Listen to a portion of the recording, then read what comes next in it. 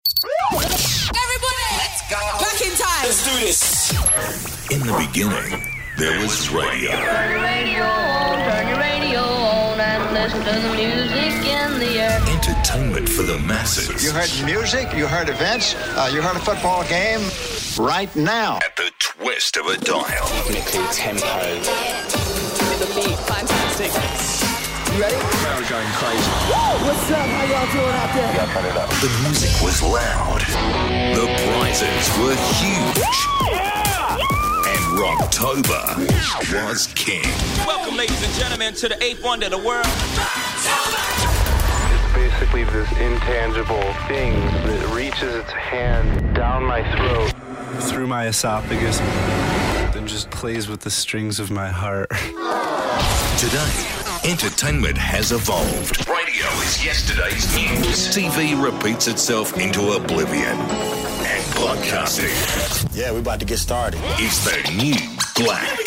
So here on the Mojo Radio Show, we're giving our own nod to the rockingest month on the planet. Hey guys, this is John Corabi from the Dead Daisies. Hi, this is Cal Newport, author of Deep Work. This is Tate Fletcher, Cage Fight. Hi there, I'm Andrea Burke from the Canadian National Women's Rugby Team. I'm Batman. Hi, this is Ivor Davies from My Town. And it's Rocktober on the Mojo Radio Show. Outstanding. Over the next 31 days, we'll take you from the sports field to the battleground, from the boardroom to the recording studio, in celebration of all things Mojo, along with all the trimmings you'd expect.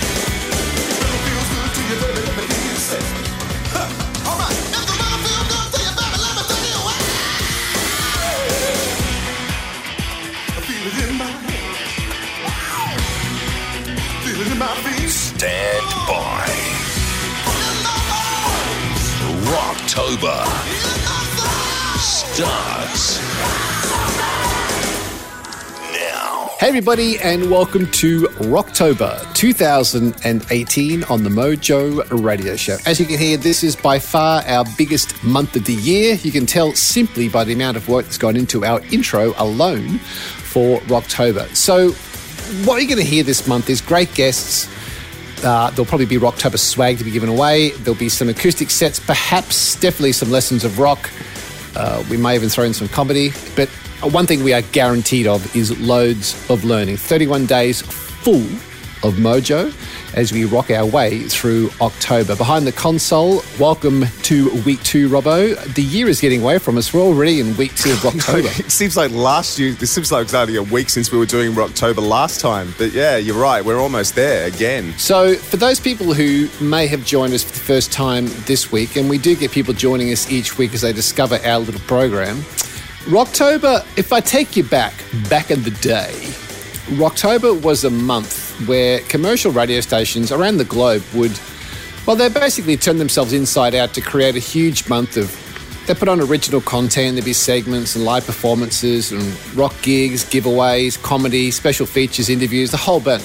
But what happened is over the years, Rocktober got pushed aside and radio changed. And we thought, well, it was something that we loved when we were in radio, and being a podcast radio show, we brought it back. So welcome to Rocktober 2018.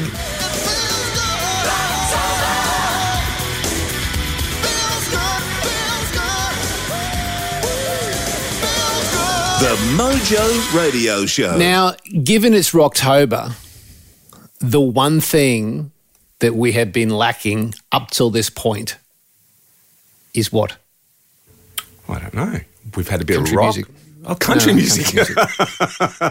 Sorry, of course, how stupid of me. How could I forget? So when you think of country music, you don't really ever think of the mandolin. However,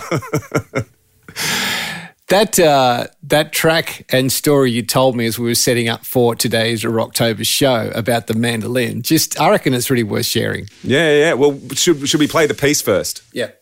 I wanted bagpipes because it sounded lonesome. And I always, from the time that I wrote the song, just on mandolin, and I knew 2 chords on mandolin when we recorded this. And I'd gotten a hold of a mandolin. A friend of mine gave me trying to learn how to play it, and I learned how to play that, and that was it. Now, for those of you who don't know, that's American country artist Steve Earle talking about his hit, massive worldwide hit, Copperhead Road. And what he's saying is that when he wrote the song, he wrote it on a mandolin, but he'd never played the mandolin before, and he never played it again. He picked it up, knew 2 chords, wrote Copperhead Road, and that was it, put it down again. That in itself is pretty cool, don't you think? I mean, you know, it's the only thing he can play on the mandolin. He picked it up, taught himself that because he needed it for the song, and that's it. Just put it down again. I'm done. Probably because it is the mandolin, let's be honest. It is this ongoing thing we have that we're hearing from, well, Joe DeSena last week in Rewind, and Jay Redman in this show, is pushing yourself out of your comfort zone to do something different and to really invent. And I don't care what industry you work in. I don't care what your charity is you work in. I don't care what sport you play in. I don't care what musical instrument you play. The fact of sitting down to take on the challenge to say, number one, how would I use a mandolin? And number 2, I can't play it. I'm going to teach myself. In itself, that's pretty cool. And that is an iconic song. I mean, you play that in any bar at about 1 o'clock in the morning with a few Dos Equis on board. And I'm telling you, everyone's singing. It's a dance floor filler, absolutely. Yeah, totally. And it's a crossover. I mean, you could play that on pretty much any radio station and nobody would arc up. Yeah. Well, we should post the link to that in the show notes because the full interview, he actually does talk about that. But the other thing that occurred to me was from our conversation last week about music not being so memorable anymore, it made me also wonder whether that's a part of it, whether these days, you know, we don't have a Steve Earle going, I'm going to teach myself to play the mandolin, just this one song because I need it. We don't have anyone sort of pushing those boundaries anymore. I sort of flashed back to last week. I think we do. And I think a guy called Jack White from the White Stripes, and I found a fantastic piece on him this week, which I absolutely thought was inspirational. We'll keep it for next week's show, but I think there are people, I think there are artists, I think there are performers, I think there are recorders, but I think there are very few artists, and I think we need to dig for them and put a few more on the show. So we'll keep Jack White for next week. But the thing you said before we started the show was that are there artists that are pushing themselves to do something different? And I would question the podcast industry, because you heard at the head of the show, as we call it in the industry, for October, is podcasting is a medium where people can push themselves because you don't have a program director looking over your shoulder telling you what you need to do to keep it light and bright. Tight and bright. Is that what the kids call it today? And I think that we should challenge ourselves for the first week of November to do something which has never been done and is profound in the podcasting world. So I think we should take on that Jack White challenge, that Steve Earle challenge, the challenge that we have spoken about a number of times, to say, well, what could we do that would be completely different that's never been done in the podcasting world before? I've done 2 tours of duty in Vietnam. I came home with a brand new plan. I take the seat from Colombia, Mexico. I just planted up a holler down Copperhead Road. I'm out of D-Day's got a chopper in the air. I wake up screaming like I'm back over there. I learned a thing or two from Charlie, don't you know? You better stay away from Copperhead Road.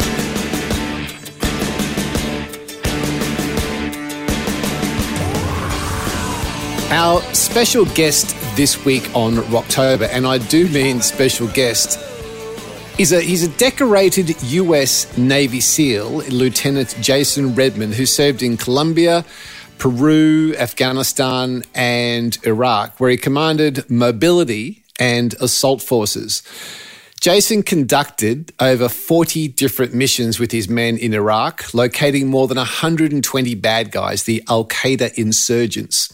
But his journey wasn't without problems and, let's just say, supreme challenge. And this show is a story about his critical wounding in 2007 whilst he was ambushed whilst leading a mission against one of the key Al-Qaeda commanders.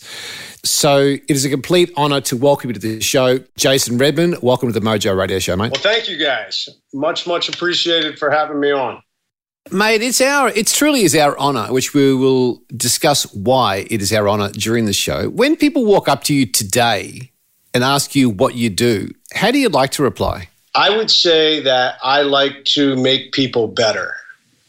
I think that is my goal now. Obviously, with what happened to me, and, I think Erica told you guys that today is what I call my rebirth day. 11 years ago today. It was 11 years ago today exactly. I was in Iraq on one of the final missions. We were 1 week from sending our guys home. And I walked into a very well-executed ambush and got all shot up.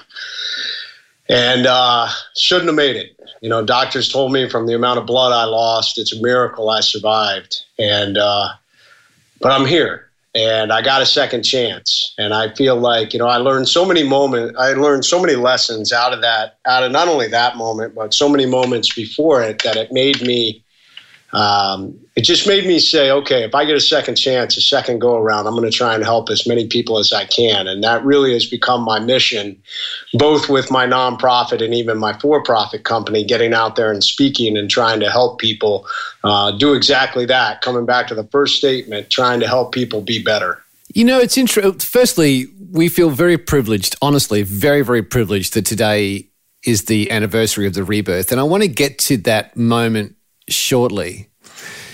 It's interesting when you go through your stuff, Jason, that you've had a couple of rebirths, number one in your career, and then sort of secondly, I guess, in your life with getting caught in that firefight, which I'll get to. But early in your SEAL career, you went through a period where you really had to look at yourself and be reborn, because it's really, what's funny with it, hearing his stuff, Jason, is we only hear the good stuff of SEALs. We only hear the success they have and how they do what they do. But your story is different, because you went into the SEALs and you, at a point there, you figured you knew it all, and then you were humbled and had to redo yourself. Take us back to that time. Yeah. And it's not just the SEAL teams, it's everybody. Everybody out there, everybody wants to put their best foot forward. And, it's kind of like with resumes. Nobody ever writes on their resumes, and at this point in my career, I failed, but it's there. We always want to highlight the high points and the positives, but, we really learn the most out of our negatives. And I definitely did. So yeah, I was a young enlisted SEAL who excelled. I did very well in my career, and earned me a point to get selected for a commission, and went to school, crushed school. I did very well. I ended up graduating number one out of my ROTC class. Came back into the SEAL teams, but some things had changed. I left for school prior to 9/11. 9/11 happened while I was at school, and I came back to the SEAL teams who, like me, had been a peacetime SEAL teams, to suddenly stepping back into a whole new SEAL team. Individuals who all had combat experience, and not only that, it changed how we were doing things overnight. And instead of humbling myself and looking at, wow, I never learned how to do things these ways, because our tactics changed, how we were doing things changed. Instead, I allowed my ego to get in the way, and unwilling, good leaders recognize, the strengths of those they lead, and good leaders recognize that people they lead oftentimes are much smarter than they are, and to learn from them. And I wasn't willing to do that yet. I let my ego get in the way. And all of that just led me down this road of ego driving bad decisions and damaging my credibility as a leader, as a junior officer. And the harder I held on to try and be perfect, the more I struggled trying to do things that I didn't know how to do, and, was too proud to ask some of the guys I should be leading how to do them. And that led me, the bane of a lot of people, to drink too much, off time, and to not set a good example as a leader. And I tell people that credibility is the currency of leadership. So when you lead and you're in a leadership position, you've got to lead at all times. Every decision you make impacts your credibility, including when you're out having a good time. If you're a blubbering idiot when you're out, your guys are going to look at you and say, that guy's an idiot. Things like that started to chip away at my professional reputation. And all of that culminated on a mission in Afghanistan in 2005, where, frankly, I made a bad decision. And I made a bad decision based on wanting to get into a firefighting, wanting to get into the mix, which in the warrior class is not necessarily a bad thing. I mean, all of us want to get into the mix. We want to prove ourselves. But I did it at a bad time that potentially jeopardized the lives of people because of a bad decision. And I'm very fortunate that my decision didn't cost anyone to lose their lives or anything to happen. But it did cast a negative light on me. My leadership said, wow, that was a very impulsive decision that really could have cost some people their lives. And I had some other people that said, man, this guy's a loose cannon. I don't want to work with him. All the prior decisions, remember I talked about credibility is the currency of leadership. I'd been slowly eroding away my credibility, and it culminated with that bad decision. And I had teammates that said, I don't want to work with that guy. I don't want that guy leading me. And I had to go back and meet with our commanding officer and stand on the carpet. And basically my leadership and tactical abilities were called into question. And thankfully, he believed in me. I mean, I was kind of at a tipping point. They could have kicked me out and just said, hey, we don't think you're salvageable. We don't think you can come back. But they didn't. They said, hey, look, you made a lot of good decisions before. We need to humble you. We need you to really look at the world from a leader. Where you think about the long-term impacts of your decisions and how they're going to impact both the mission and the people around you. And we need to do some things to get you to do that. So that's exactly what happened. I got smacked down and humbled. And one of there were several things that occurred, but the last thing that occurred is they sent me to U.S. Army Ranger School, which at its heart and soul is a leadership school. And it is a school that literally everybody's equal. Nobody wears rank. It doesn't matter how long you've been in the military, whether you've been in only for a couple of years or whether you've been in for over 20 years. Everybody's the same, and everybody steps into the leadership crucible and has to stand up to the test, with lack of food, lack of sleep, and pretty arduous conditions. And it was exactly what I needed in my life at that time to really look inward at who I was as a leader and what it truly took to lead people into combat. It must have been so humbling for you, because I've heard you say that your fellow SEALs and your commanding officers said to you, Jason, you don't cut the mustard as a SEAL. And with the pride that comes with the Trident, with the pride that comes of serving in a platoon next to other SEALs who are your highest priority, and you are a leader, to have them and another leader say, you don't cut the mustard as a SEAL, that must have been gutting. How do you turn around from that? You got to come to grips with who you are. And I was in denial at first. I will admit, I fought it. And I also went through a very massive amount of depression. I mean, I hate to say that the only time in my life I've ever thought about taking my own life was during that time. In the special operations community, and I'm sure there's tons of people out there that have made a big mistake or they've failed and they think their life's over. Professional reputation has been tarnished. In our community, your professional and tactical reputation, your ability to be a good operator and a good leader is everything, because we're an all-volunteer unit. And you have to be able to do the job. The guys to the right and left of you have to trust that you are going to make good decisions that hopefully will bring them home. And in that moment, I had reached a point in my career where I had guys say that they didn't trust me to make the right decisions, that they felt like I jeopardized their lives. And that was crushing. It was a crushing feeling for that to happen. But, the great thing about hitting rock bottom is you've hit bottom. And then the only way you can go is back up. And, there are some people who will just accept to stay at bottom and they'll never recover. But for most people, if you can get to that point, you can climb back out. And that's what I realized. And really, I got to say that I had someone that helped me do that. I didn't just automatically do it on my own. I kept moving forward, but I was still a little bit in denial. I still was like, I'm the victim. And the other thing that we do as human beings is we listen to that insidious little demon that lives inside our brains, that little voice that's going on in the background all the time that tries to tell you, you're not good enough, or you're not fast enough, you're not big enough, whatever it is. I mean, everybody has that little voice that tries to tell you those things.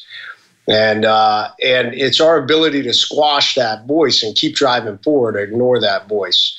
And that little voice was telling me that I had done too much damage to my reputation, that my fellow SEALs were never going to follow me again. You would never, no matter what you did, you'd never be able to redeem your reputation to the point that, guys would respect you and follow you again.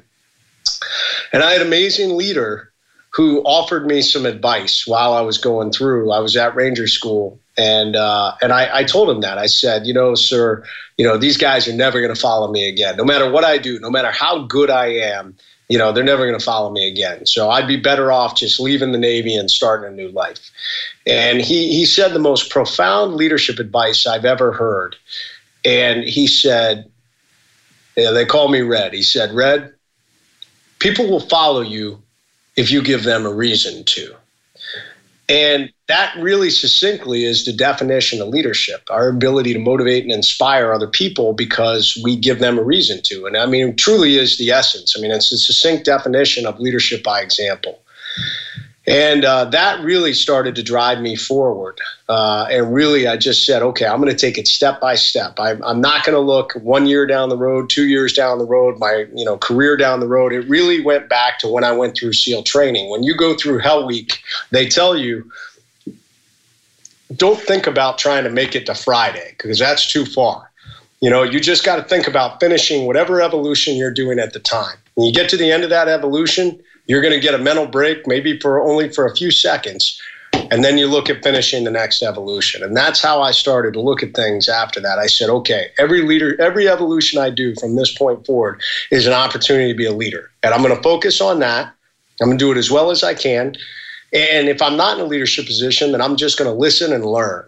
And I'm going to get to the end of that evolution, and I'm going to look at the next evolution. I'm going to look at how I can lead from that. And slowly, over time, over that next 2-year period, I earned the trust of the guys that I was honored to be able to lead and work. This question is going to lead to where I want to go with our conversation, Jason. And you said that the mark of a man is not found in the past, is found in their approach to adversity and how they build their future.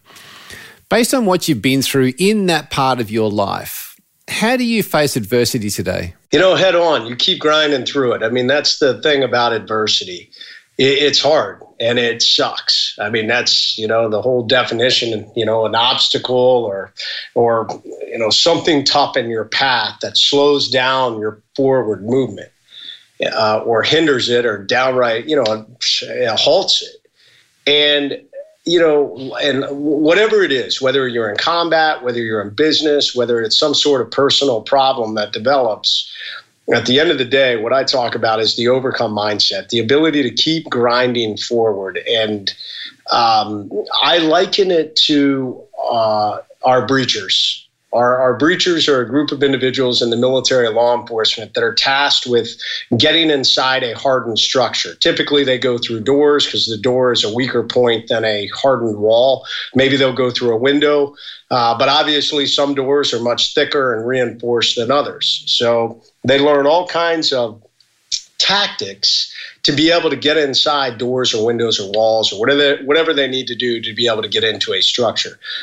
And they learn all these all these things, whether it's they're utilizing manual tools such as a sledgehammer, a simple tool just to knock in a door that's just locked, and doesn't have any reinforcement, all the way to the far end of the spectrum of learning how to be, surgeons with explosives. But I tell people that what really defines what I call the overcome mindset is the mindset that we teach our breachers. We tell them it doesn't matter what door or wall or obstacle is in your path, whatever adversity is there, you're going to get to the other side, no matter what. Whether you go over it, whether you go under it, whether you go around it, or whether you go, bam, directly through it, you will get to the other side. And if you could apply that thought process to everyday life, to whatever problem you come against, no matter how hard the grind is, you're going to keep pushing. You're going to figure out a way to get to the other side. And even accepting the fact that the other side may not be the outcome that you think it was going to be, but no matter what, you still move forward. You didn't do what so many people will do when faced with crippling and crushing adversity, and that's quit. As long as you don't quit, there is an end state somewhere out there. But it just takes you to keep pushing forward, grinding, over it, under it, around it, or through it to get to the other side. It's interesting in your time, and even today, facing battles. You've talked about that the large part of your career was fighting the enemy. But today, you see a different enemy and you understand that we are our greatest enemy. How do we get around, how do we use the breacher to get around the imposter syndrome? Because a few minutes ago on the show, you talked about that voice, because you're not a big guy. And many would look at you and go, you're not what I expect from a SEAL. So you've had to deal with other people's voices and your own. How do you deal with that imposter syndrome when you know that you are the greatest enemy you have? You both have to get comfortable with the uncomfortable. That's probably the biggest thing. That voice is always going to be there in everybody. I guarantee some of the greatest people that have ever walked this earth, some of the greatest leaders, some of the greatest athletes, Michael Jordan, one of the greatest basketball players of all time, that little voice was inside his head too. But at some point you have to have the ability to ignore it and not listen to it. It's there, but it just becomes a drone, a buzz in the background, just something that you're just like, you know what? I don't care. I don't care what you say. It's kind of like the old adage, ignore the haters. There's always going to be people that have something negative to say. Well, that little guy or gal in your mind is the same way. And you just have to keep pushing forward. So getting comfortable with the uncomfortable, I think, is a key element in our ability to move forward. I've had so many people tell me I can't do something. You're right. I am not, I'm 5'8" and, about 165, 170. I'm on the smaller end of the size for SEALs. And, I had plenty of people tell me I'd never be a SEAL. Started my own business, grinding forward with that. I've had plenty of people tell me, oh, you're not going to be successful in business. All these different things. You choose what you want to believe. And the little voice in your head is going to prey on everything you hear and everything that you want to believe. It's going to prey on your weaknesses. The only thing that you can do is continue to drive forward. And that's what I believe. I mean, there's no doubt about it that I am not the smartest guy. I am not the best businessman. I wasn't the best SEAL. But what I was really good at was being resilient, and just when the grind came, ignoring everything else that was out there, ignoring people that would say, you can't do this, you can't do that, or that little voice in my head that would say it too, and I would keep pressing forward. And ultimately, I would make it to the finish line. The ultimate of that, Jason, is one's life. And I've always been fascinated by you guys getting into a firefight. Like, what's that like? And I just want you to take us back to that moment where you are in the firefight literally for your life, where you've taken a gunshot wound to the face, your jaw's shattered, your face is severely jacked up, nerves exposed, and you've already had a couple of gunshot wounds to the arm, and you're still in a bad firefight and pinned down. And you said you looked up at the sky and you saw the stars. Just take us back to that moment, Jason, because that is the ultimate example of fighting through discomfort. Take us back to that exact moment 11 years ago to the day. Yeah.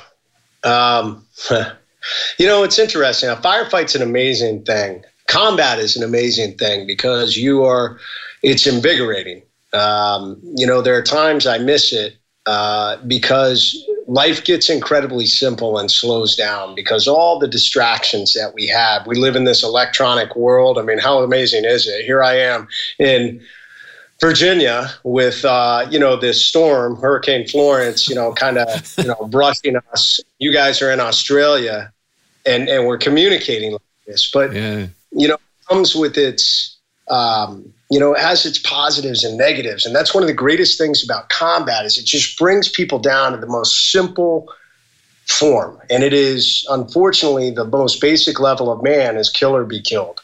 And you are unquestionably alive in that moment. The firefights that I was in, bullets are whizzing by you, but there's so much going on. I mean, it'd be one thing if you were untrained and you'd never trained in your life and suddenly you find yourself in the middle of this maelstrom with bullets flying around you. I guarantee your senses would be overwhelmed and, you probably would shut down. But if you trained your whole life and you have spent your entire life being in these situations where you have gunfire going on and explosions and your ability to think and make decisions in that, and now suddenly it's a real world combat environment where not only are people shooting at you, you're leading people and you're thinking about how do I move these people so that I can both protect them and we can execute whatever we're trying to do. It's like your senses move to this higher level. Everything slows down. And it's just literally invigorating. And then, so I think I was still riding that high that night in my firefight when obviously I got all shot up. And that's the first time I'd been shot. And I'll tell you, being shot is not like the movies. First off, it hurts a lot. I'll tell you that right now. You watch these movies where guys get shot and they just keep running around. I will say if you take a through and through, meaning it didn't hit bone or anything, I've seen guys that are able to still function somewhat. But when a high caliber bullet shatters bone, it is absolutely devastating. It will shut that person down. That's exactly what happened to me. Those first rounds that hit me, I had one that hit me on the inside of my bicep that shattered my humerus, the bone in your upper arm. And I had another round that hit me inside my forearm, and it shattered my elbow, both bones in my forearm. And it damaged my nerves. And I literally thought my arm had been shot off. It felt like an electric, like a lightning bolt went up my arm, traveled up my arm, up the base of my spine, and then slammed me in the back of the head. Like my entire skull was electrocuted, and it came from my arm. And when I reached over, I couldn't feel a thing. I didn't feel my arm. I didn't realize at the time that my arm had caught on my gear. When I got shot, it came back and it caught on my gear on my radio, and it was hanging there. But when I reached over, because I couldn't feel a thing, I didn't feel my arm. And I thought, holy shit, my arm got shot off. That was my first thought. And I was like, okay, well, I'm still in this firefight. So I still, I can't just sit here and, lay down and cry because I lost my arm. You got to survive. So I continued to shoot, and I yelled out to my guys that I was hit. And when I did that, that attracted attention from the enemy. They heard me yelling, and they turned the guns on me again. And caught in that crossfire, at that point, I took more rounds off my body armor. I took rounds off my helmet. I had my left night vision tube shot off. I took rounds off my gun. And I turned around to try and move back to the only point of cover we had, which was that big tractor tire. And that's... I guess when I took that round in the face. And it's and I'll just try and put it in context because you asked what it's like to be in a firefight. It is very surreal. bullets, high caliber bullets, and these are big bullets. I was being shot at by 2 PKM machine guns, which is a very large belt-fed weapon that shoots a 7.62 by 54 millimeter bullet. And, it's traveling at, God knows, 3,000 to 4,000 feet per second. So it literally is traveling, twice as fast as the speed of sound. So it actually makes a sonic crack. That's the crack of the bullet when it goes by you. And you can actually feel it. When it's really close, you can actually feel the air pressure coming off the bullet. So it's a really surreal feeling when you're in a firefight like I was, and I was feeling this all around me. I could hear these cracks, and I could feel literally bullets buzzing by me inches. And of course, then the ones that, hit me, those I felt even more. But I turned and I caught that round in the face, and that knocked me out. My guys saw it hit me. It caught me directly. I had turned around. Everything had hit me at that point forward on the front of my body. And I turned, and that one round caught me directly right in front of my ear. So where your ear connects to your face is where that bullet went in, and it went in at an angle. It traveled through my cheek and exited the right side of my nose. So it blew out my cheekbone. It took off most of my nose. It traveled under my eye and vaporized my orbital floor. So the little bony shelf that your eye sits on, it just blew that right out the front of my face. Damaged my eye muscles. The overpressure of the bullet going through my face shattered the head of my jaw. It actually shattered my jaw down to my chin. And it broke all the bones above my eye. So my entire eye socket got broken. And the overpressure and the impact of being shot in the face with this high caliber round knocked me out. My guys saw me drop right in front of them, and they thought I was dead. I was about 15 yards in front of them when I got shot trying to move back, and they thought I was dead. And I was unconscious for I don't know how long, maybe 5 minutes while this firefight raged. And I woke up, and if any, I don't know if you guys have ever done any contact sports where you've got your bell rung or you've been hit hard. It takes a couple of minutes to come back. It takes a couple minutes to kind of figure out what happened. And I was laying there flat on my back after I'd been shot, and I came to, and literally this gunfight's continuing to rage over me. There's, my teammates are literally shooting over me. The bad guys, the enemy are shooting at my team, and I'm laying on the ground in between them and trying to figure out what's going on, put 2 and 2 together. Like, I knew I was messed up. I knew I was in a firefight, but I couldn't quite figure out what had happened. And it was at that point I realized I'd been shot in the face and that I was really messed up. And, you start to, you start to realize that, I couldn't do anything until my guys won the fight. I sure couldn't get up because then I'd get all shot up. I couldn't get my tourniquet on, so I had to wait. And I just, in the middle of this firefight, I had time to sit there and just kind of think. And I started to think about my family. I started to think about that I probably, unfortunately, was going to die because I was losing a lot of blood. It was getting harder and harder to breathe. I was recognizing the physiological breakdown.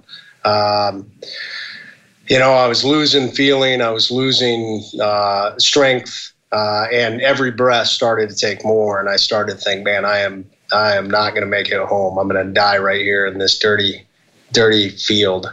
And it was at that point I remember laying on my back, coming full circle to your question and looking at the stars.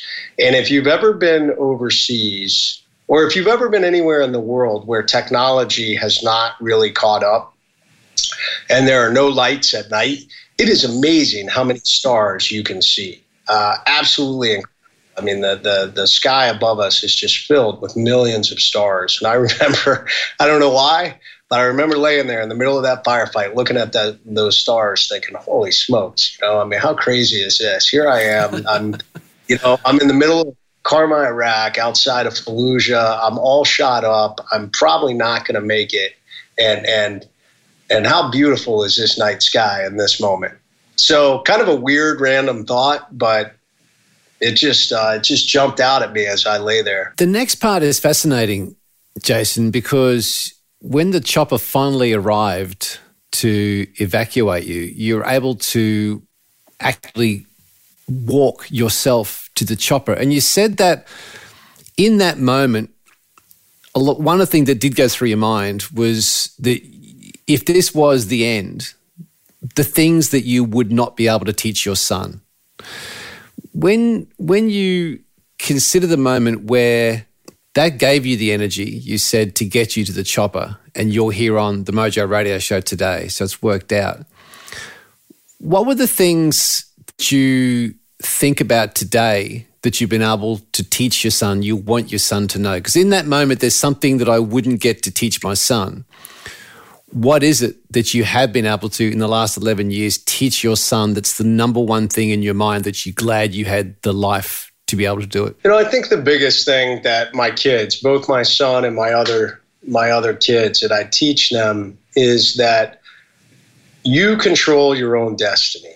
And what I want from my kids and anyone that's out there to, just be a good person and give back to society in some way and to follow your dreams. So many people settle in life. They settle for a position. They settle for a job. They settle for something just because it's the easy path.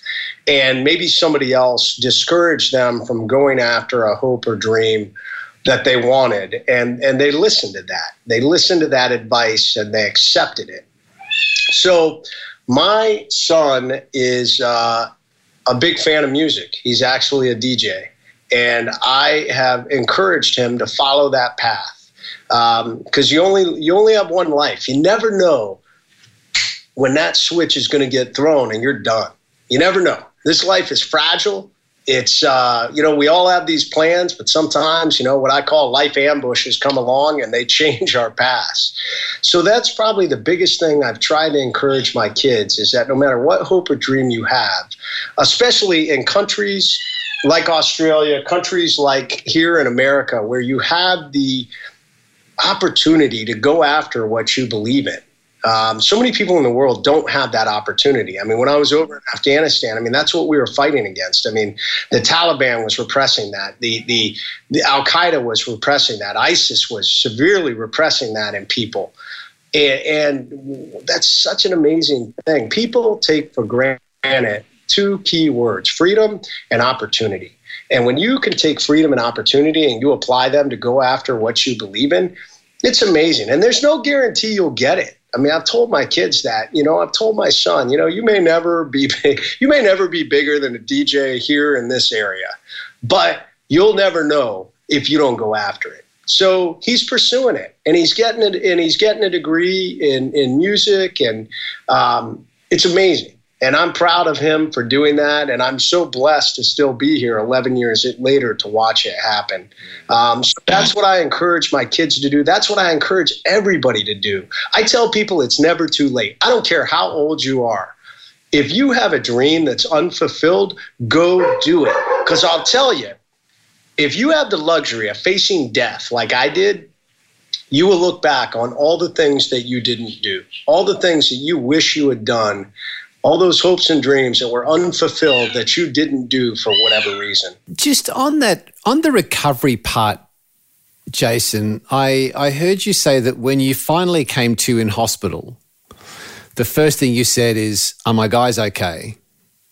Then you said, "Have you notified my wife?" And then you said, "Do I still look pretty?"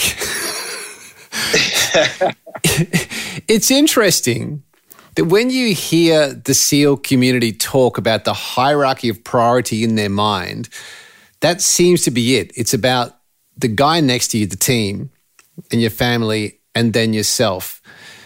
Is that how you see it? I do, but I'll tell you, I don't know if years ago I would have thought that same way. I think, that statement is such an interesting statement, that questioning, the questions that I asked when I came out of surgery, because I sometimes wonder if it had happened 5 years prior, would I have still had that same thought process? Because I had been through this amazing evolution of leadership and amazing evolution within myself. But yes, that was my first thought. All I thought about was several of my teammates had been wounded with me. And were they okay? Had they made it?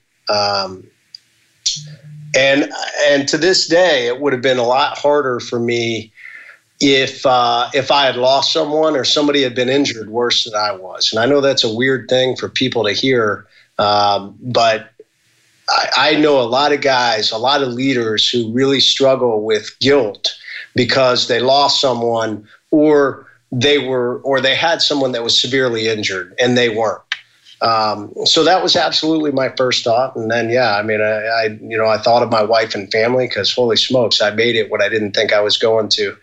And then the levity, I've always tried to make light and, had a self-deprecating humor. So I don't know. It seemed like the thing to ask in the moment. You just mentioned your wife, Erica, who actually I coordinated with to track you down to get you on the show today. And Erica has been just fantastic to deal with, as I said to you before we started recording. But when I realized that Erica that I was dealing with was actually your wife, and then I heard her being interviewed and she talked about coming home and seeing a whole bunch of unmissed calls, and some of them were coming from the government, and it was your CO on the line. She said straight away she knew that it wasn't going to be good news. And we hear about resilience and grit and getting uncomfortable and toughing it out. And we hear about the Rangers and the Marines and Special Ops and the SEALs. But gee, thinking about your wife being at home when you're in a firefight and then that call and then having to be bedside when you are going through your recovery, we don't really consider what partners, men or women, what partners go through and the resilience and grit they have to allow you to do what you do to serve. And Erica must be such a special person in your life for you in your recovery and you as a man. I tell you what, you nailed it. There's a lot of amazing warriors out there, individuals who have earned the title of Ranger and Green Beret and, elite levels of the SEAL teams and, Delta Force and all these different things. But I tell you, the military spouses that are out there are some of the most incredible people I've met, and especially those guys that have been lost or gals that have been lost in some cases, or individuals who have been wounded. And my wife was no exception. She was just utterly amazing. And, when you get wounded, it's especially severely wounded, it is, I'll be 100% honest. And I've talked to other warriors about this later. I always planned for being killed. I had everything in place that if I was killed to take care of my family. And I always thought about if I was wounded, it would be, like the Monty Python, merely a flesh wound, and I'd recover and get back to Never once did I ever think that I was going to be severely wounded. I don't think any of us ever think that. And it is such a hard road. So many severely wounded warriors. People don't understand the path to get put back together when you've had a severe injury is such a long path, and it is marked by oftentimes one step forward and two steps back. It is riddled with infections. It is riddled with setbacks. It is riddled with oftentimes surgeries that fail.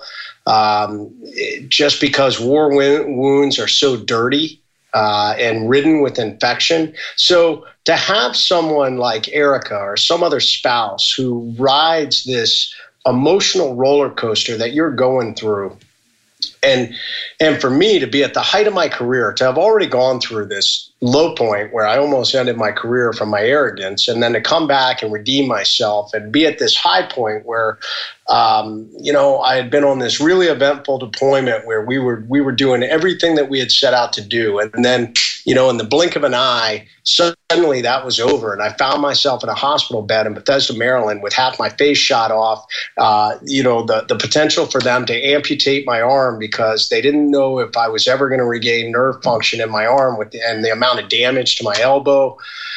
I couldn't even get out of bed. I was so weak from all the blood loss. I'd have nurses help me to get to the bathroom.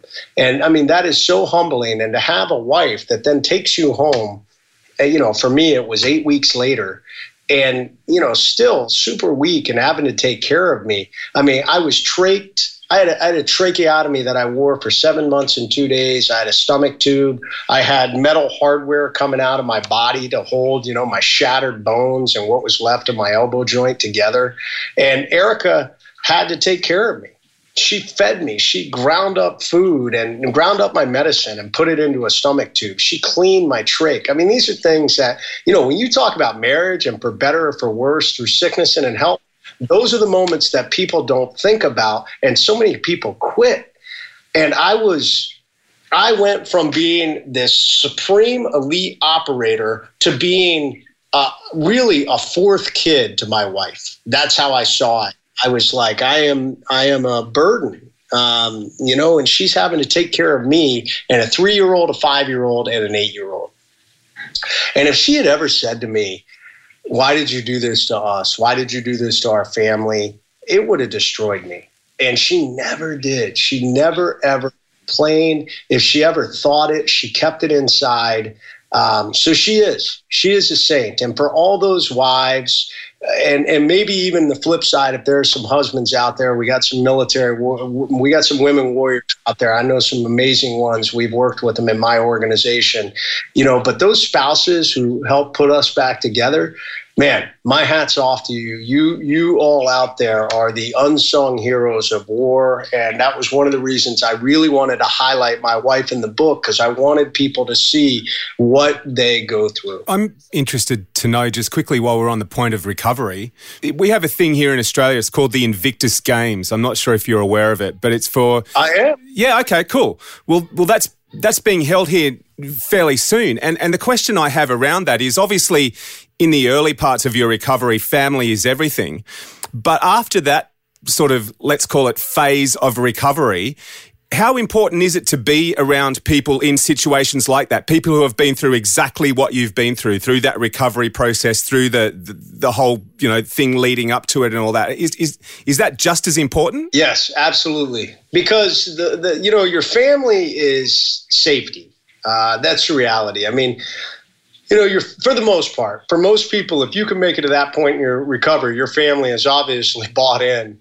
And that's not always the case. I mean, unfortunately, there's a lot of horror stories of families that break up after a severe injury like that. They just can't handle it, and on both sides, the mental and emotional wounds. But if you make it that far, yes, you need to get back out there into the world, and you need to get back around people who are excelling, who have overcome their injuries, and they've shown that they can still get out there and do great things. What I call living greatly, and so the Invictus Games are an amazing example of that. And there's so many other things that are out there that get our wounded warriors back out into the community. I actually have started a new program. We launched it earlier this year. We did a ton of research called the Overcome Academy.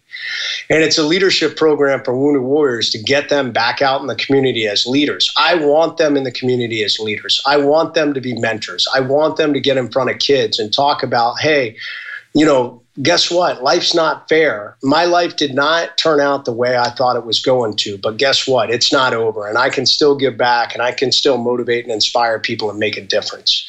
And we teach them how to speak, and we teach them how to do all these things. Jess, I'm just going to take you back a step to your being in hospital, because you, apart from the fact of the great work you do and the fact that you have a best-selling book in The Trident, and you had this overcome mindset, you're also well known for the sign you hung at the front door of your hospital room. And anybody can go online, look at Jason Redman, you'll find, sign hospital. And it's so well known that even a US president made comment about that sign. What I want to ask you about is, there's a comment at the end of the sign that says, "This is a room of optimism and intense, rapid growth."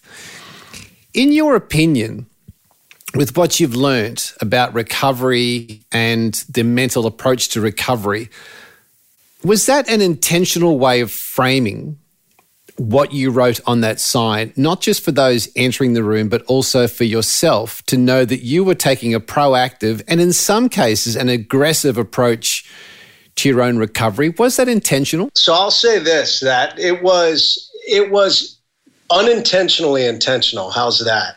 Because I didn't put a lot of thought into the sign. It wasn't like I sat there and mulled for like days and was like, this is what I'm going to write out. This is my, soliloquy and, my motto and mantra. It really was a reaction to an emotional thing that occurred in that moment. And was that I had several people that came into my room expressing a level of pity over what happened. And it was kind of at this crossroads I was at early in my recovery of really struggling with what had happened and really struggling with a little bit of feeling sorry for myself. And, it's kind of one of these things, if I felt sorry for myself, that's okay, I'm allowed. But if you still feel sorry for me, that's not okay at all. You're not allowed to feel sorry for me. And it kind of knocked me forward in that moment. It actually made me angry. And that is what spurred the sign. To write out in that moment, that mantra, attention to all who enter here. If you're coming to this room with sadness or sorrow, don't bother. The wounds that I received, I got in a job I love, doing it for people I love, defending the freedom of a country I deeply love. This room you're about to enter is a room of fun, optimism, and intense rapid regrowth. And, I'm going to make a full recovery. What is full? That's the absolute utmost physically. I have the ability to recover. Then I will push that about 20% further through sheer mental tenacity, And so it was interesting. I wrote that sign probably more as a proclamation to other people, but it really was something that motivated me because it became a statement that it became a line in the sand that I said I'm going to live by. And I said, anyone, if you come into this room, you're going to heed this sign. But there was a flip side to that coin. I had to heed it. I had to live by it. And sometimes I'll be 1,000% honest. Sometimes when I have a setback, when I'm tired, when things are going wrong, I'm like, God, I just want to take a break. I don't know if I want to continue to grind. But I go, wait a minute, bro. You're Jay Redman. You're the overcome guy. You're the guy that put that sign on the door. So guess what? It's go time. Keep pushing. And I think that's it in life. If we hide our goals, if we keep our goals and we keep the things that we want to do only to ourselves, then only we know we're going to fail. Mm-hmm. But if we proclaim them out loud to other people, now we set the bar higher because now other people are aware of what we're trying to do. And that's really what that sign did. And what's been amazing is the impact it's had on literally, I mean, I think I'd love to say millions, but it's probably not true. But I'd say we're probably closing in on 100,000 people out there that have been absolutely impacted by that sign. And it's been amazing to me from the book, people that have suffered injuries, people that have suffered some sort of catastrophic event in their life. And I tell you, the biggest one I get so many people write me about is cancer. I have people that are going through cancer that write me about my book and that sign and what a difference it made for them. So I think that's what's so critical in life, Just a couple more things before I let you go, because I know there is a massive hurricane closing in on you as we speak. You mentioned before about the people serving in the military, first responders. These are guys that have the highest discipline, set and live by the highest standards, can go into a briefing room, have a mission set, understood, can follow it to a T. Yet when they come back from deployment, they have a hard time assimilating back into life. The skills they have are there, but they can't put them into the workplace. And you talk about you now teaching these warriors civilian talk or civilian language. What sort of work are you doing with them? What do you need to do, Jason, to help them assimilate back into society? We teach them how to build structure. I mean, the civilian world is very disjointed and it's very chaotic. The military is incredibly structured, and even a police unit, law enforcement unit, they're very structured. And there's a reason why we have so much regulation and we have operating procedures and we have uniforms. The reality is that makes life very easy. You don't have to worry about some of the choices. Something as simple as, what am I going to wear today? You know what you're going to wear. You're going to throw your uniform on because it's the uniform of the day. What am I going to do? Well, I know what I'm going to do because I am part of this unit and this is our mission and this is what we are training for today so that we can be ready to execute this mission. And you get out into the civilian world and suddenly you are just inundated with massive amounts of information. These little electronic devices, and you can't see me, but I'm holding my iPhone in my hand. These little electronic devices that beep and chirp and, they tell us that we got bills due and they tell us that somebody wants us and they, emails come up and weather. I mean, I must have at least 100 notifications on my phone right now.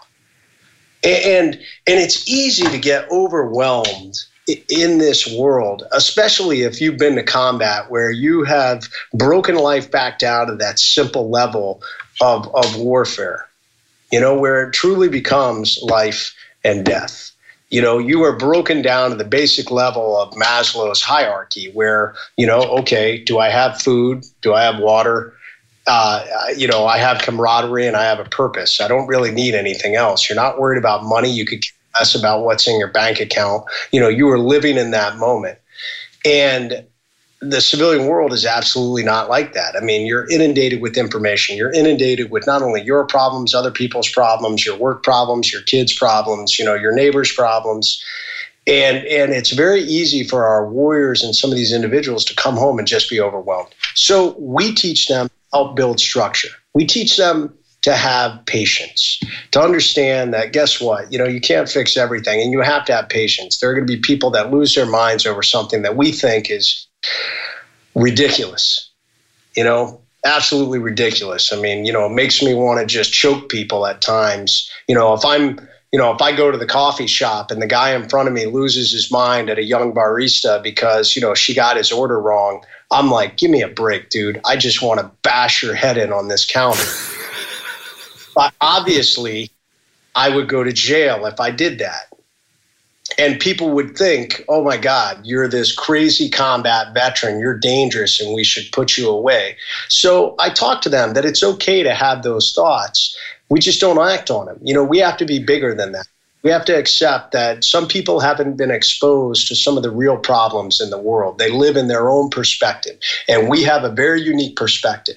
And it's our job to be bigger and to be leaders and to help get out there and make a difference, to take the lessons we learn on the battlefield and turn them into something positive so other people can learn and be better too.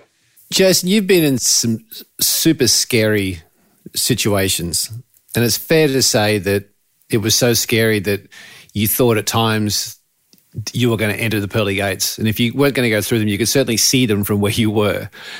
Is there anything that you fear today? Like when you think about your own self and what's ahead of you, do you have any fear of anything today? Yeah, absolutely. I'm still afraid of failure. I don't like to fail. I don't know if you guys have ever done the Gallup poll, Strength Finder. Yep. So it polls you on your different leadership qualities and what are your biggest strengths. So my number one is competition. I want to win. And I think that's a strong part of, it's both a strength and a weakness. And to this day, I don't like to fail. But I also accept that sometimes it's going to happen and I know I get better out of it. Beyond that, I don't know. I recognize that there's an end, and I feel, there's an end out there. My life is going to end. I've already lived 2 lifetimes, and if God decides to take me tomorrow, then I probably would be like, all right, Lord, I tried to do the best with this second chance you gave me. And I'm just trying to make the most of it. You know, I know I probably try and do too much.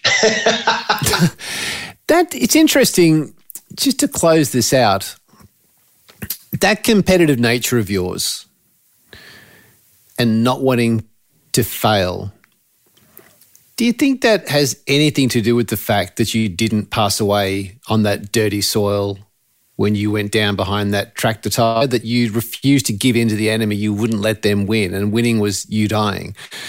Do you think that's where some of that, because you said you found a certain amount of energy came to you, energy swept through your body at some point, which allowed you to get to your feet and get to the bird, as you said.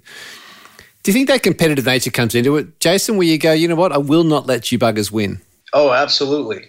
I mean, for anyone out there, I mean, you must have some sort of purpose or goal or drive that's going to push you to that next level. And I think that for any, you know, there's a saying when you go through SEAL training, it pays to be a winner. And they reward you for winning when you go through training, and you also are punished when you lose. And, you know, I got punished plenty of times.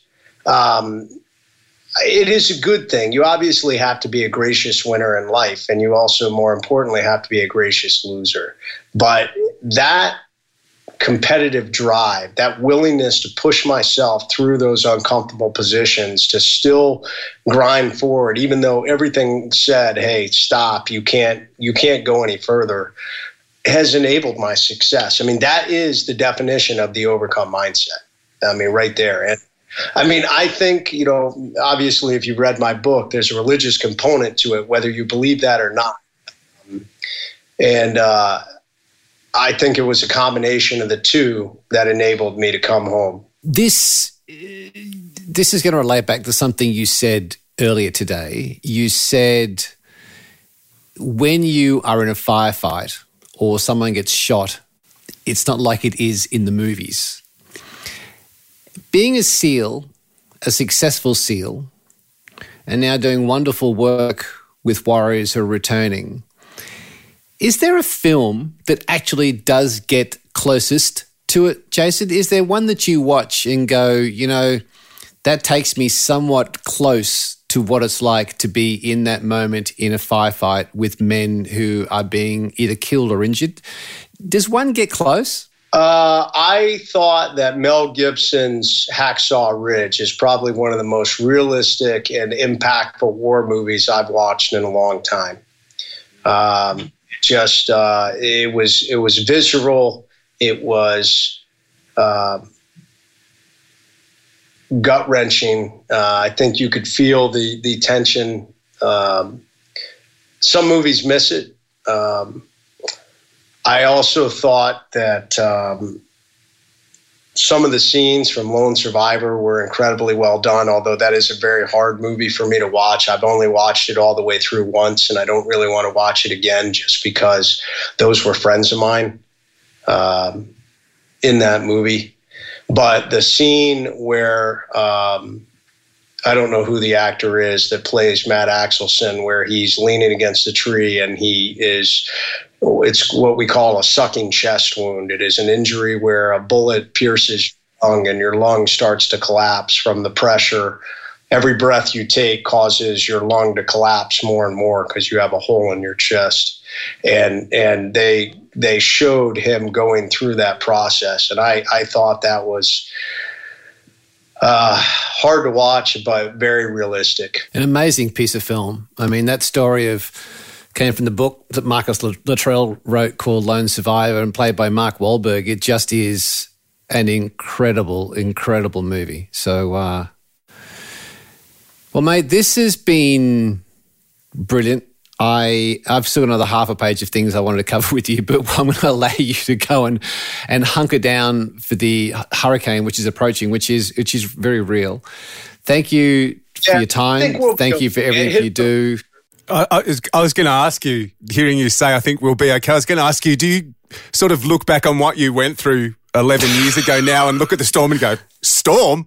Whatever. Come on, bring it. Yeah, well, you know, I mean, you got to be smart, you know. I mean, it's not like, you know, yeah, I'm going to stand in the middle of it and be like, whatever, and not be prepared. I mean, you've got to be prepared. I mean, one of the things that I talk about is, will you be ready for the things that come along in your life, whether it's mental, emotional, or a real world ambush. And this storm is like that. So we're ready. I've probably got 3 weeks worth of food. We got water. I got water purifiers if I need it. I've got, nobody likes to think of the darker side of national emergencies, but I got guns and ammo. So, I'm good here. I got to be honest. What I imagine is Lieutenant Dan on the shrimping boat in Forrest Gump. Is that all Lieutenant Dan? Is that all you got? Yeah, come on. Yeah, exactly. I just wanted to say to you guys before we finish, having the honor of and being down there in Australia, I just want to let you know I got the honor of working with Australian Special Forces guys, SAS guys during my career, and just top notch. I've worked with special operations forces from around the world, and, some from third world countries who obviously are still figuring it out, and some from first world countries who are just top notch and operate at a level that's equivalent to some of our best special operations forces in the world. So to all the Australians that are out there, I just want to say you guys got some kick-ass special operations guys there. Thank you. I got a mate who's in the forces. I'm sure he'd be happy to hear that. Good. He doesn't listen to the show, but anyway, we can tell him. You can play up the soundbite. Yeah, that's right. He'll probably say, one of those American SEALs. Yeah. Bloody SEALs, those wimpy SEALs. They're all pussies. Face injury. It's a scratch. It's a flesh wound. What do you mean you couldn't get up and fight on? Come on. 4 years to put that guy back together? Whatever. Jason, there is so much more I would like to go through with you about leadership, your tenets for life. There's just so much that I want to get. Can we get back on the line with you some ways down the dirt road to keep this conversation going? Because there's a load more I'd like to ask you about. Would you be willing to suffer us out again? Yeah, I'd love it, man. This was a great interview. I enjoyed it, so I'm all about it. Bring me back on the Mojo show. Awesome. Good on you, mate. And if anybody else is looking, I just relaunched, I was running for a little while a video blog, but I'll be honest, it was a little more than I could do in the moment. So I've relaunched it actually as a podcast. The first episode dropped today, the JR Overcome Show. So if people want to hear more of the things that I'm doing, it's on most of the major podcast platforms. I am still waiting for it to depend on Apple and Google Podcasts, but that will happen. And I partnered with a friend of mine, a fellow teammate, Ray Kerr. And Ray and I, the show is all about leadership and overcoming adversity. So it's the JR Overcome Show. We might pop that in the show notes, Gary. Already done. Roger that. Done. A couple of things. So I've got that in the show notes. I'll find the links, hook it up for you, mate. The second thing is, when people want to know more about you, the work you're doing, the Overcome Academy, where is the hub you send people to? So I have two different websites. Obviously, my website is jasonredman.com. So you can go there and learn more about my story. You can purchase a signed copy of my book. You can book me for speaking. And then combatwoundedcoalition.org is my nonprofit website, and that is where we are doing the work to make a difference for our wounded warriors, and that is where the home of the Overcome Academy is. And did you say Ray Cash is doing the show with you? Yeah, Ray Cash Care. So Ray was a teammate. Ray and I actually not only did we go through Buds together, we actually went through Hell Week together. Ray and I were in the same boat crew during Hell Week. Well, if I will speak to Erica, but if we can get Ray on the show, because I was speaking to Erica about that would be great, because we could then coincide it, and your show would be up and running on all the platforms, and we could do something with him to promote your podcast, mate. That sounds good. Let's do it. I think Ray would be all about it. Yeah. No, that'd be. So if you put a good word in for us, we'll get him on the line. That was great. Yeah, mate, he'll do it. Not only do I love talking with you and hearing your philosophies, your story is amazing, but To be here on your 11th anniversary, mate, is very special for us. So thank you so much for everything. And I know there are people all over the world who congratulate you on your service, what you have contributed, what you continue to contribute. And hats off, mate. It's a true honour. Thank you. Yeah, hey, fellas, mine also. Thanks for what you guys are doing with the show, and thanks for having me on. So, to anybody out there that's struggling with adversity in their life, hey, man, keep driving forward. There's light at the end of the tunnel. Now I'm going to show you how to make Radio. For this, you'll need high-fidelity stereophonic sound. and also a bit of music. And then, of course, Mojo, baby. Yeah! here's one I made earlier.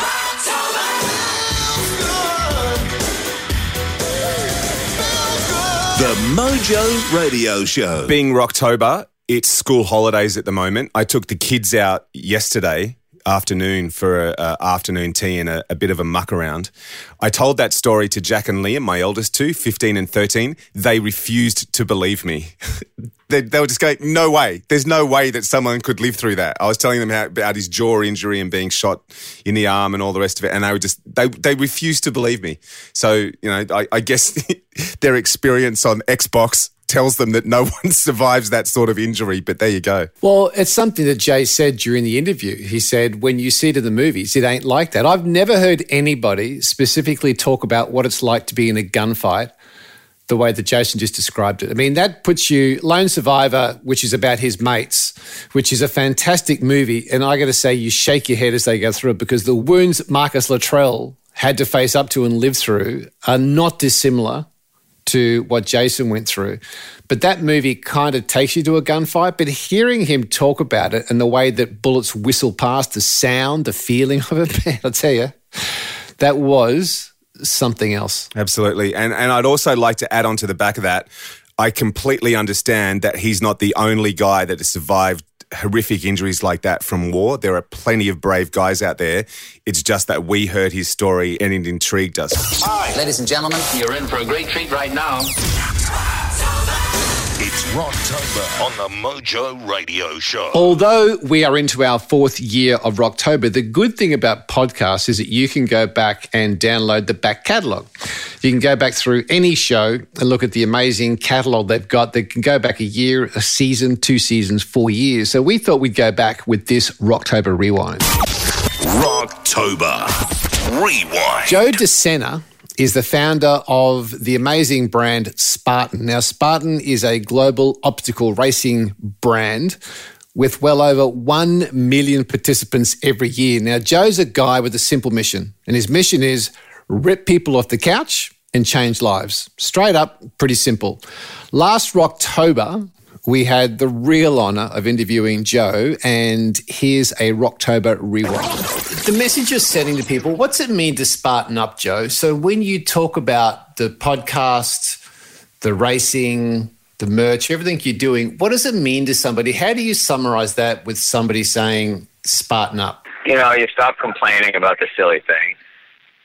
You are willing to go out in the cold, out in the rain, carry your groceries a little further than you normally would, take the stairs instead of the elevator. Big deal if the shower is not hot, jump in a cold shower. It's this concept of changing your frame of reference. I was with a bunch of military veterans this weekend at West Point, which is a military college in the United States, and we had a race. We had 8,300 people there, and amongst them were a bunch of veterans that had, missing limbs, paralyzed in wheelchairs, and I spent the better part of the day with them. And it really opens your eyes to this idea of, what do I have to complain about? Are you kidding me? We have we have everything we want. And the story actually gets funny. This guy, Noah, who runs a group called Oscar Mike, he had, a dozen or so of these adaptive athletes, military veterans, doing the race with him, missing some limbs and wheelchairs and stuff. And I said to him, it's a great cause. It's a great mission you've got. Do you have a tattoo of your foundation, Oscar Mike? And he said, no. He said, Joe, do you have a tattoo of your company, Spartan? And I said no, and so we both went to a tattoo parlor and we got tattoos on Saturday of each other's mission. So he's got a Spartan tattoo on him, and I've got Oscar Mike on my calf. My wife hasn't seen it yet, but my wife on the phone said, "What are you doing? Are you crazy?" And I said, no big deal. These guys are in wheelchairs. They're missing arms. Like, I'll happily throw their tattoo on my leg to motivate myself and others around me. You don't seem to go through this hesitation and grey areas. You just seem to get after it. What is your own personal philosophy to life, Joe? Yeah, I mean, that's it, right? Life is super, super short, and maybe I understand it better than most because my mom died at a young age. My father died. Most people in my family are dead. I grew up in a neighborhood where people went to jail for long periods of time, 20, 30 years. And so you see people disappear, and so maybe seeing all that at a young age got me to just really cherish the moment and not waste any time, not be indecisive, and just get shit done. I wonder if he's still carrying that cowbell around. No, I'm sure he's moved on to another one, which was, I think the latest one he had was doing 3,000 burpees in a month. Okay. There you go. Do the sums. Yeah. So what that piece was about was changing your frame of reference. And it's never been demonstrated, I reckon, better than this week's guest on the show, Jay Redman. Think about your frame of reference. When you have had your face blown off, you're still in a bad firefight and you're thinking to yourself, it's all over. So there's your frame of reference right there. Now, if you look at how that can be used, another guest on the show, going back of the day, was going through cancer treatment. But he remembered his grandmother who had been through Auschwitz. And he would think to himself, as a frame of reference, is this worse than Auschwitz? And he said that got him through. So it pays to collect your own thoughts to create your own frame of reference and think to yourself, what's this situation like in comparison to ... Now, if you want the absolute simplistic approach to this, this is something that Robbo and I talked about before and after the show with Joe DeSena. If you're not sure what your own frame of reference is, strip it right back. And here's one that stuck in our mind that Joe mentioned during the show. Water, food, and shelter. It's a really powerful place to be when you're considering just that. And for me, it occurred when I started to do these very long-distance races where you don't have water, food, and shelter, and you're completely mentally and physically broken. And it's a very liberating place to be because you're not thinking about, oh, my God, I forgot to turn the lights off in the house. Oh, the coffee's no good this morning. Oh, the car didn't start. The kids just forget about all that, right? You care about survival. And when you get to that place, and I was recently in Scotland just a week ago, and it was pouring rain, it was windy, and it was miserable, and I wanted water, food, and shelter, and it was a great, great spot to be. 31 days of pure mojo. Rocktober on the Mojo Radio Show. So, a bit of a sample of the latest brew the other day, mate. Not too bad. Not too bad. Those boys in Byron Bay know what they're doing. Well, this is interesting. Get this. Venture capitalists around the world are projected to inject $1 billion into coffee startups by the end of this year. The end of 2018. 1 billion, did you say? This is serious. This is according to Inc. magazine, right? Wow. Coffee startups are already receiving 600 million in investment in the first 7 months of this year alone, Holy 2018. crap. Wow. And they're actually now competing with giants like Starbucks and Dunkin', which used to be Dunkin' Donuts. So some genius went, let's just call it Dunkin'. I mean, honestly, there's a what were they thinking? Absolutely. Anyway, so not that we're going to launch our own company, but venture capitalists project $1 billion just into getting coffee startups up. If there's $1 billion out there, shouldn't we be starting our own company? Well, we'll finally be able to get some money out of this baby. So here we go. Here's some swag for you to win, folks. If you want to, go onto iTunes, open up ratings and reviews, leave us a review, a star review, and write us one line. let us know you've done it and we will send you some swag. Now, the swag is the Buddha Brew 2. Leave a review, you get the Buddha Brew 2. The Buddha Brew 2 is from Byron Bay. Arna Devane of the Sleep Muse, a buddy of the show, supposedly saw a Buddhist monk sitting in a cafe listening to our show on a device, drinking coffee. We get onto our mate at Fish River Roasters, the award-winning Fish River Roasters, Pete Harrison. He found that brew from Byron. He got it back to Fish River Roasters. He's made us a brew. It is superb. We'll send you some beans. It's legit. We'll pay for the costs. All you do is leave a review. So it doesn't get much easier than that. But once you've done it, let us know you've done it. Email us at info@themojoradioshow.com. The beans are yours. We'll take care of the rest. And you got yourself some Buddha Brew too. On the Mojo Radio Show, it's Rocktober. Ivor Davies from my town. This is Tate Fletcher from Pirate Life Radio. You're listening to the Mojo Radio Show. Get it right for Rocktober.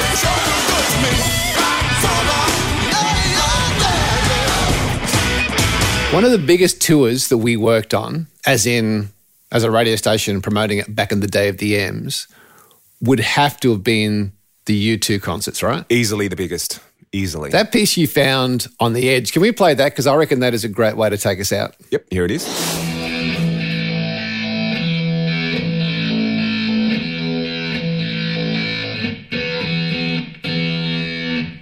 This is what I'm actually playing.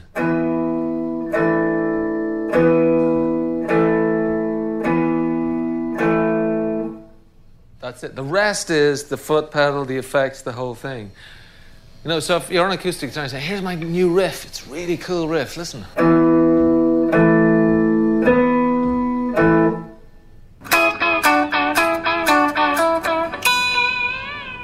I got this echo unit and I brought it back to rehearsal. I just got totally into playing, but listening to the return echo.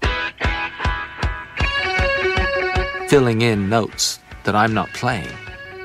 Like two guitar players rather than one.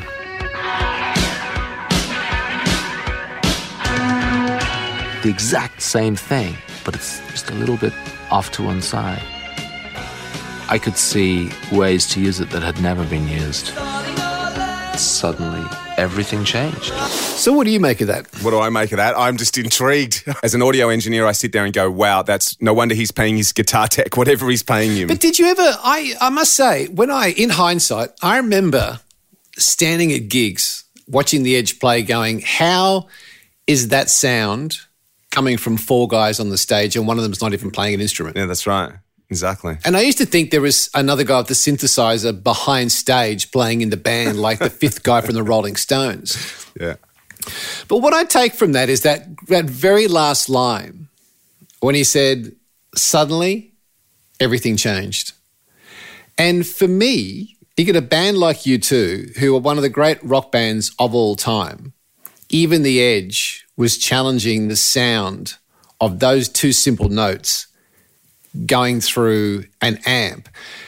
And the thing I take from this, and I think we can all take something from it, and it goes back to Steve Earle with the mandolin, is you go, it doesn't matter if you're an accountant or a receptionist, a sales rep, a mechanic, somebody working in tech. If you take the same two chords that everybody else can play, but think, what could I do differently with those two chords? How could I make it different? What's never been done before? It's not even the doing of it. It's the mental approach you take to it. And taking that mental approach, suddenly everything changes. So, producer's choice, what U2 track is going to close week 2 of Rocktober 2018? Oh, man, how do you pick from that catalogue? I reckon Vertigo. We're out.